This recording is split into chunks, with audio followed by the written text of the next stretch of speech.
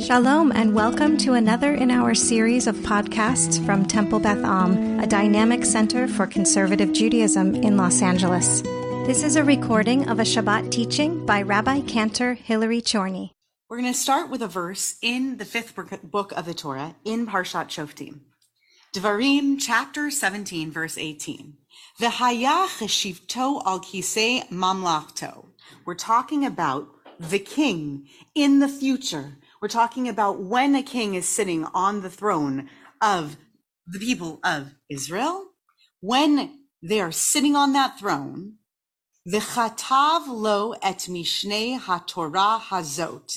And he shall have a written copy of this Torah, haTorah hazot, which we're not going to spend time digging too deeply into, but it's very possible that what is being referred to here is this Torah, as in this book of Deuteronomy, of Devarim. It's possible that what's being referred to is this Torah, as in the four prior books of the Torah. It's possible that it's all five of these books of the Torah, but the point is they're supposed to have a copy. And we're going to get into what copy means there. They're supposed to have a manuscript. And when is the printing press invented, roughly? When's Gutenberg? 1400s, isn't it? Right. It's in the 1400s, and that also presumes some literacy on other people's parts as well. So we are worlds away from having a codex. A codex is any kind of a book that has a binding. I'm holding up a binding. Okay. That kind of a book, we have three stages to get to. The first is manuscript, things that are written, right? Manuscript is going to be a written copy of a scribed something by hand. Manuscript is the copy of that written scribed something, or sometimes an original manuscript of a something. Eventually, a reprint of a something is going to take place inside a bound book, and that's not going to happen for centuries. So when we say a copy, we're not talking a copy like you and I think of copies today. We're talking about a hand-scribed copy, another Sefer Torah. So he should have a copy of a Sefer Torah. Mi lifnei hakohanim haleviim. Before him, by the class of priests that are the Leviim. So the question we're going to delve into is a question of why. Why does a king need to have a copy? Why does a king need to have a copy when he is seated on his throne?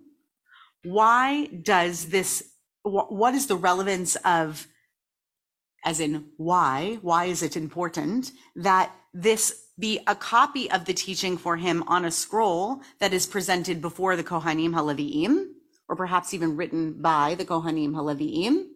And what's the significance that we're told that this king has access and that there's a command for him to have access to another Torah scroll? We're going to work our way through the ages as to this why. Why have another Sefer Torah scroll? Herb, do you have an opening thought? Okay, and when we get to the commentary in here that matches up with Eitz Chaim, will you wave your hand and say, that's what I read in Eitz Chaim? Because I'm sure it'll be here somewhere. We have a lot of commentary. Okay, will you wave at us? And you'll say, I found the one that was in Eitz Chaim. Look at you. That's very good for you, practicing silence, Herb. Yeah, Vicky. Yeah. Does he already have a copy ready? It's a good question. How many copies exist even at this point? Wonderful question. Do we have a singular written copy of this Torah even at all? Because for so long already, this Torah was an oral existing document. We don't know. Because we're talking about a once and future king at this point anyway. It's a theoretical prescription. Exactly. Right. So to whom does it need to be available? Why does it need to be with the king? Right. It's the person who makes the law. So is it about that? It's a great supposition, right? Does it need to be available with the law making body who is the sovereign? The head sovereign needs to hold on to it because they are the law making individual, ultimately. That is a great opening gambit. Okay. We're going to look at Rashi to start with, 11th to 13th century. And then we're going to look at his grandson, Rashbam, who ostensibly says the same thing as him, but brings a little more clarity. So he says, Shtei Sifrei Torah, achat shehi Munachat beveit genazav, ve'achat shenichneset v'yotzet imo. This is the most commonly mentioned, and I think baseline assumption for what these two Sifrei Torah are and why more than one Sifrei Torah. Okay, assumption number one, there should be two scrolls of the Torah. That's assumption number one. That Mishneh Torah means he should have a copy of the Torah, as in he shouldn't just have one Torah, he should have two. Not that this teaching is to say that he should have a copy of the Torah, but that he should have copies of the Torah. There should be a Torah, and he should also have a copy of the Torah. Why? Such that one is put in his geniza, bless you, that one is placed into his treasury, which would be where? Where would that be? Where would a king's geniza be? A rather private place, but probably a treasury would be like, where's our treasury here in this country?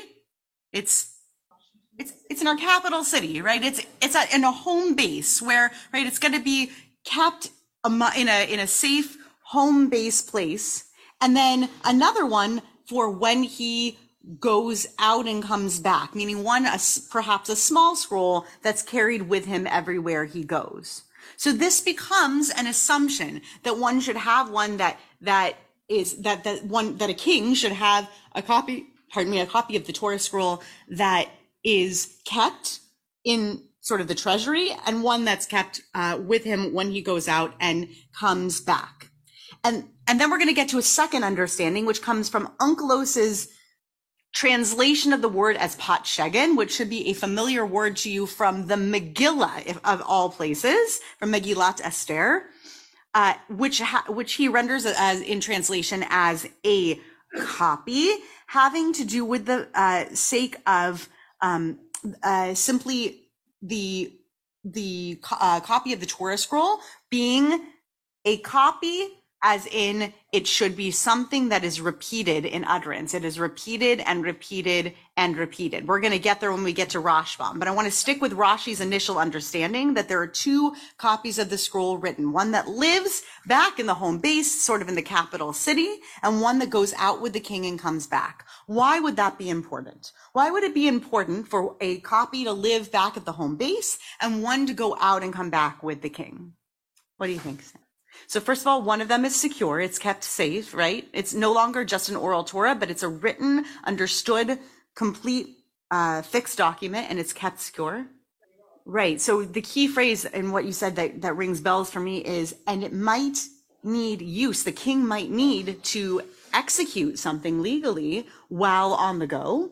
And therefore, he might need access to these laws. He can't pull out his smartphone and get into legal databases to look up the statutes and laws, but rather he needs the Torah to consult while he's on the go, and he might be asked important questions, right? And I want to kind of poke at this point for a second. Moshe didn't have that necessarily. What did Moshe have in his lifetime? Thank you. Moshe had the direct line to God. This notes an enormous paradigm shift. What's happening here when it comes to what we're being told about the relationship between the leadership of the people of Israel and decision making, and how one makes decisions based on the path set forward by the Holy One, blessed be God? What is the new paradigm we are being asked to follow? Right. The law isn't lost for Moses. The question is, when Moses had to be out there and making decisions, right? So this law is for Moses.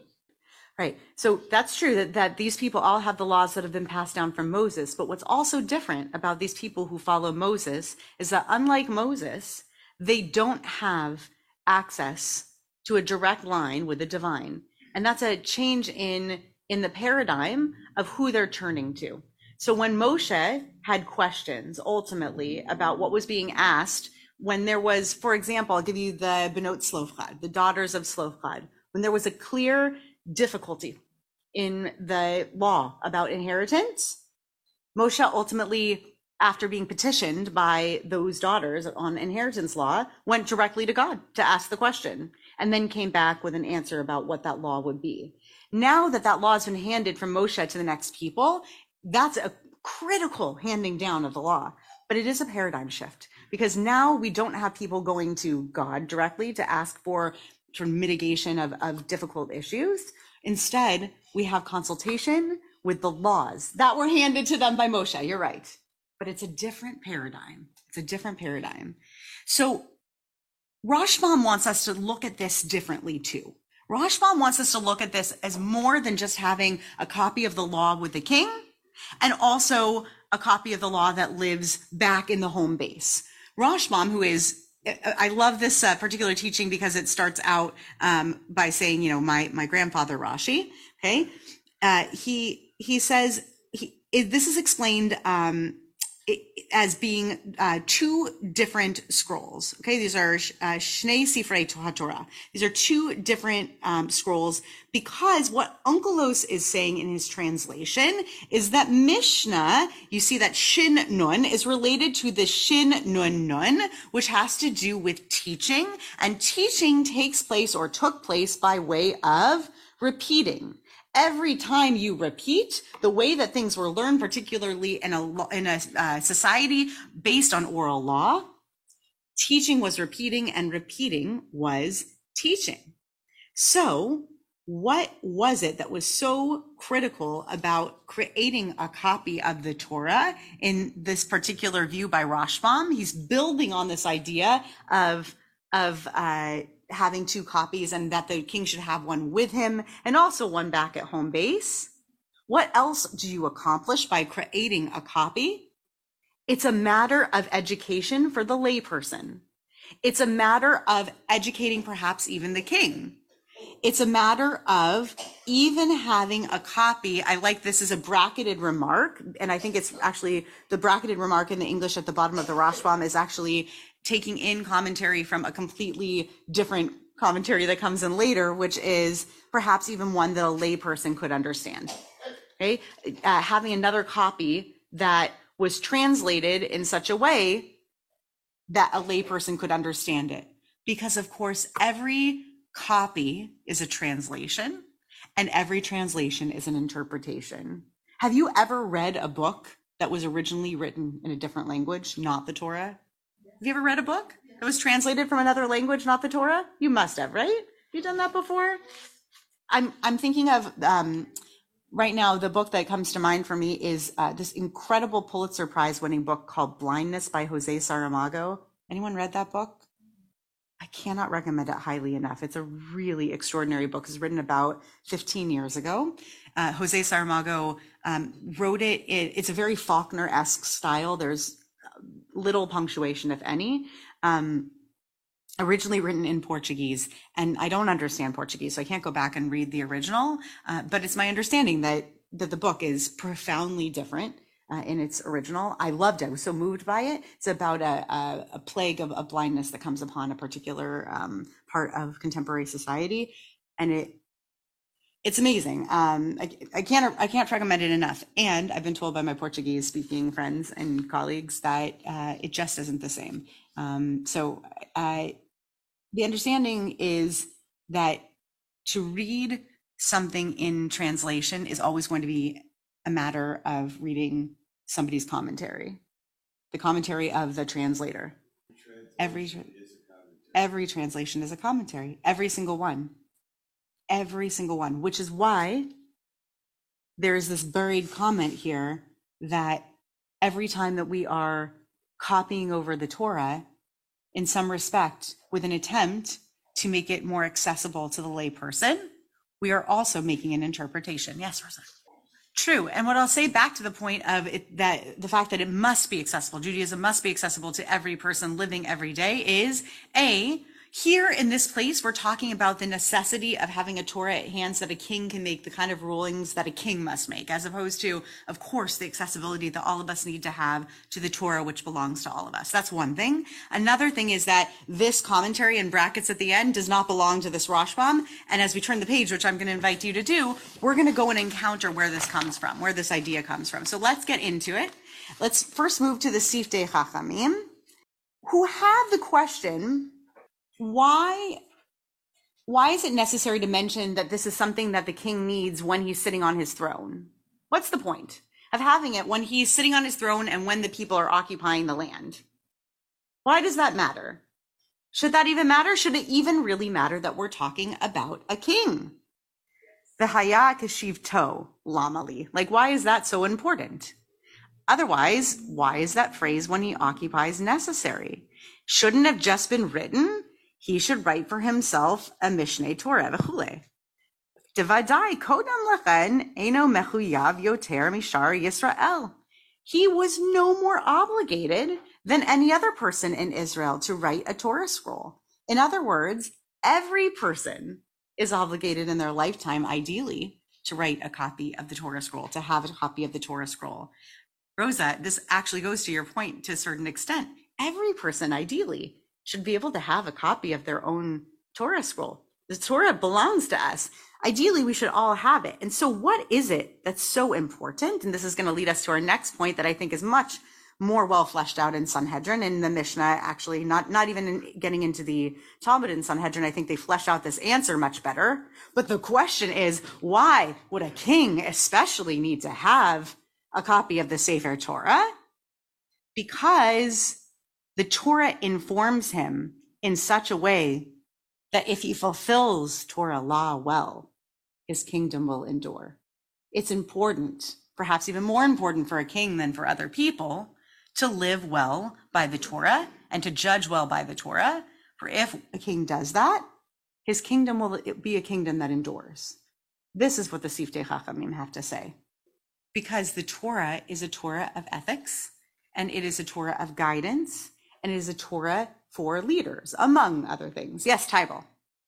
But isn't it also important that this shows that the king in the future is not going to be a king as other societies have understood it? Because other kings, they've got a crown, they've got a throne, they've got orb and scepter, which is the authority devolves upon them. And this is a visible, tangible reminder that the king, in fact, is a different kind of king. It's subordinate to the Torah. Yes, beautifully stated.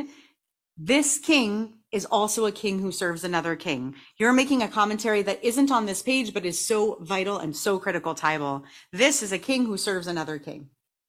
That is elsewhere in our Talmud and elsewhere in our Torah. And I agree that the king carrying around a Sefer Torah, not a commentary found in this series of pages, but I could find you a couple that speak really beautifully to it, a couple of midrashim about that.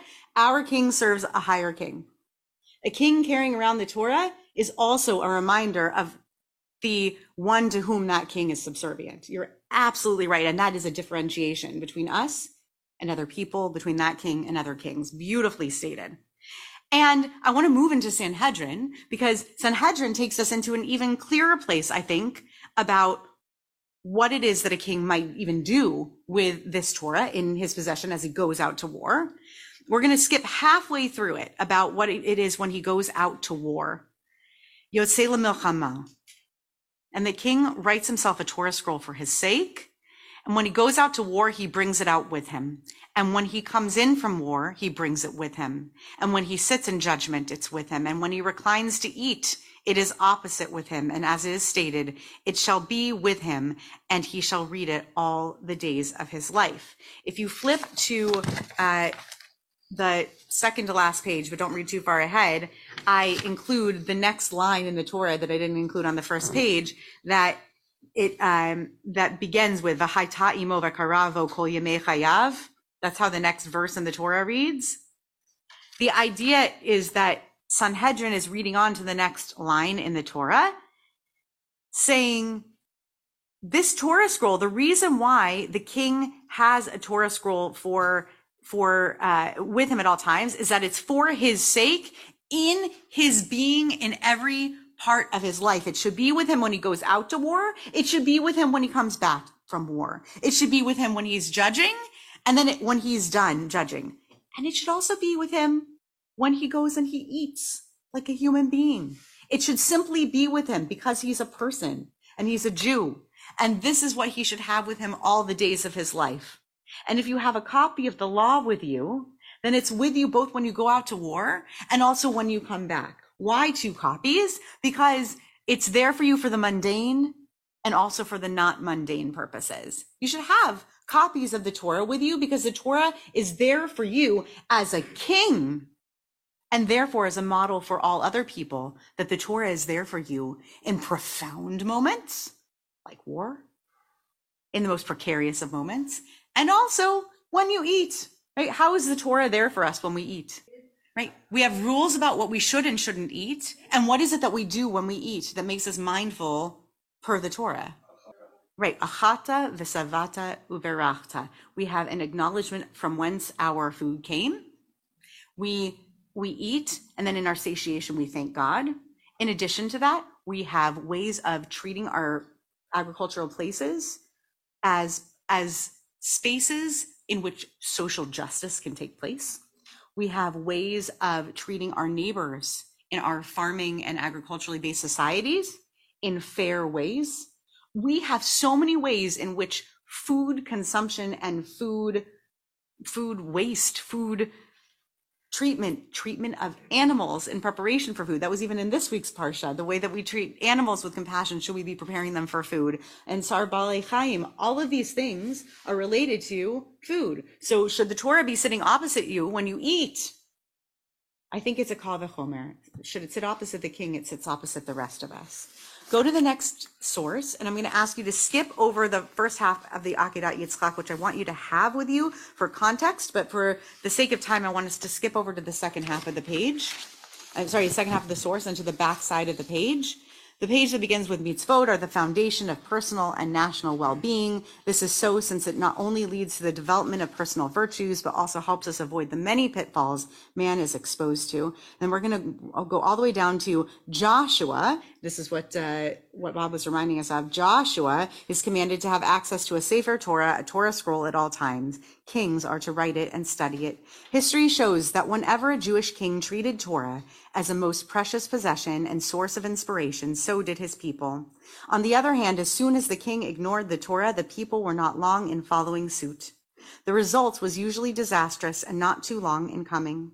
The reason the king is elected as a model for how to treat Torah, it simply is that the king's safety is symbolic of the security of the entire nation. When the aging David could not longer actively participate in battle without endangering his life unduly, his generals were most concerned to keep him in a safe place, pointing out that his personal safety was the key to the nation's success in battle and to the maintenance of morale among the population. The Talmud in Erchin 17 states, each generation according to its leaders. The meaning is that the fate of the generations is in large measure due to the actions of its leaders.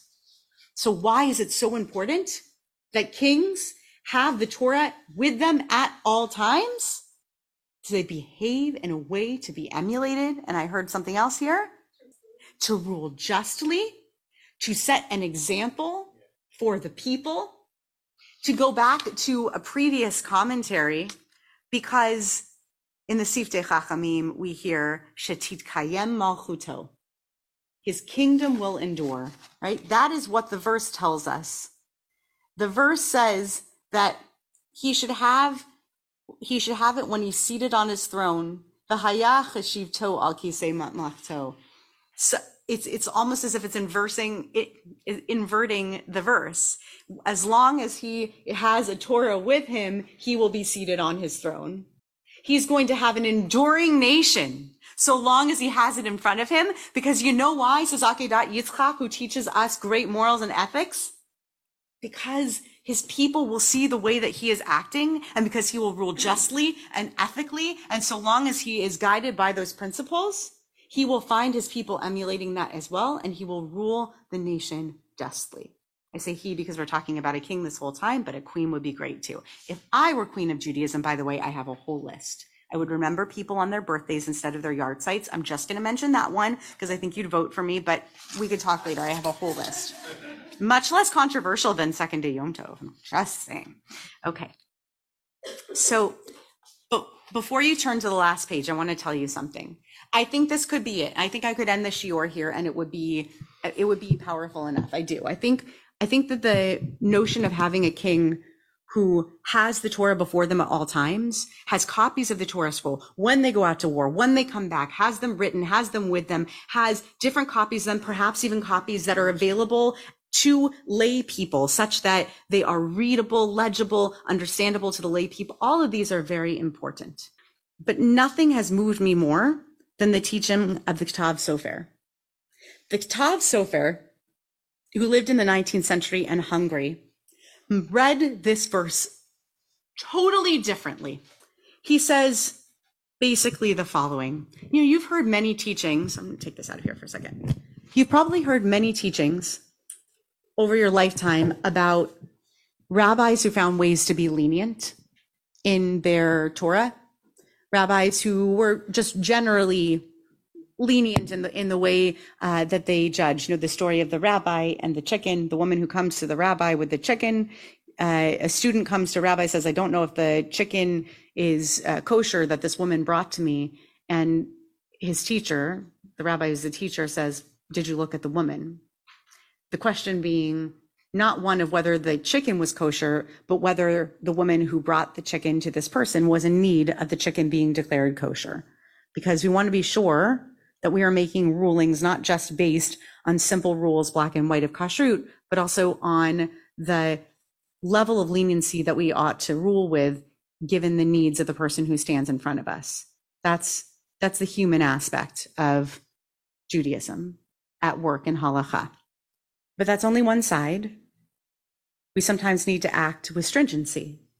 Our way of being as rabbis and as teachers, as leaders and as rulers in communities means that when we have one rule book, say when a judge has one rule book and they have a person before them, the way that they judge has to do with the person who stands before them, the case that is before them. And no one judge is ever completely lenient. And no one judge is ever completely stringent. They may have reputations, but they usually have a way of looking at the law that can let them read it more leniently, and a way of looking at the law that can allow them to look at it more inside the box and more stringently. This is the way that Rav Avraham Shmuel Binyamin Schreiber, the Ketav Sofer, writes. He says, every king, leader, or rabbi should have two Sefer Torahs. One that's for home. And when we say home, we say for their self, for which he should observe every mitzvah with strict precision, bizhirut uvdik danut, carefully and with great precision. And the other to take with him to the people, with which he shows more latitude, teaching them more according to the spirit of the law, lifnim mishurat hadin, going out to them with the spirit of the law. I read this in two ways, and I'll leave it with you two ways. I think that originally the Ketav Sofer really meant to say, you learned rabbis, you learned judges, you learned teachers, you have permission to be as strict with yourselves, and perhaps a responsibility to be as strict with yourselves with your one Torah scroll as possible, as you wish to be. But when you go and you teach, you owe it to the people who you lead and you teach to be as lenient as possible, because that is the balance necessary in a community to be healthy. And that is what your people need from you. But I also think that present in that teaching is the possibility that everybody has access to two lenses of Torah. There's the strict and there's the lenient, and both exist. And those dualities are there, and they are there within the Shivim Panim LaTorah and the 70 faces of the Torah. And the fact that both can exist at the same time is part of that extraordinary meta plurality that can be held in there being more than one copy of the Torah in the world. What a beautiful thing. Every single one of these Sifrei Torah, all around the building, represents minimally 70 different ways that we could think about every law that's in it. And I couldn't love that more. And as a leader, I strive all the time for both of these things, both to always be stricter with myself and more lenient looking outward, and also to remember that there's always minimally 2 different ways that I can look at a law and carry it out, directing outwards. So I appreciate the study time with all of you. You have been listening to another in our series of podcasts from Temple Beth Am, a dynamic center for conservative Judaism in Los Angeles. If you enjoy these podcasts, we invite you to write a review on the Apple Podcast site or wherever you get your podcasts. For more information about Temple Beth Am Los Angeles, go to tbala.org.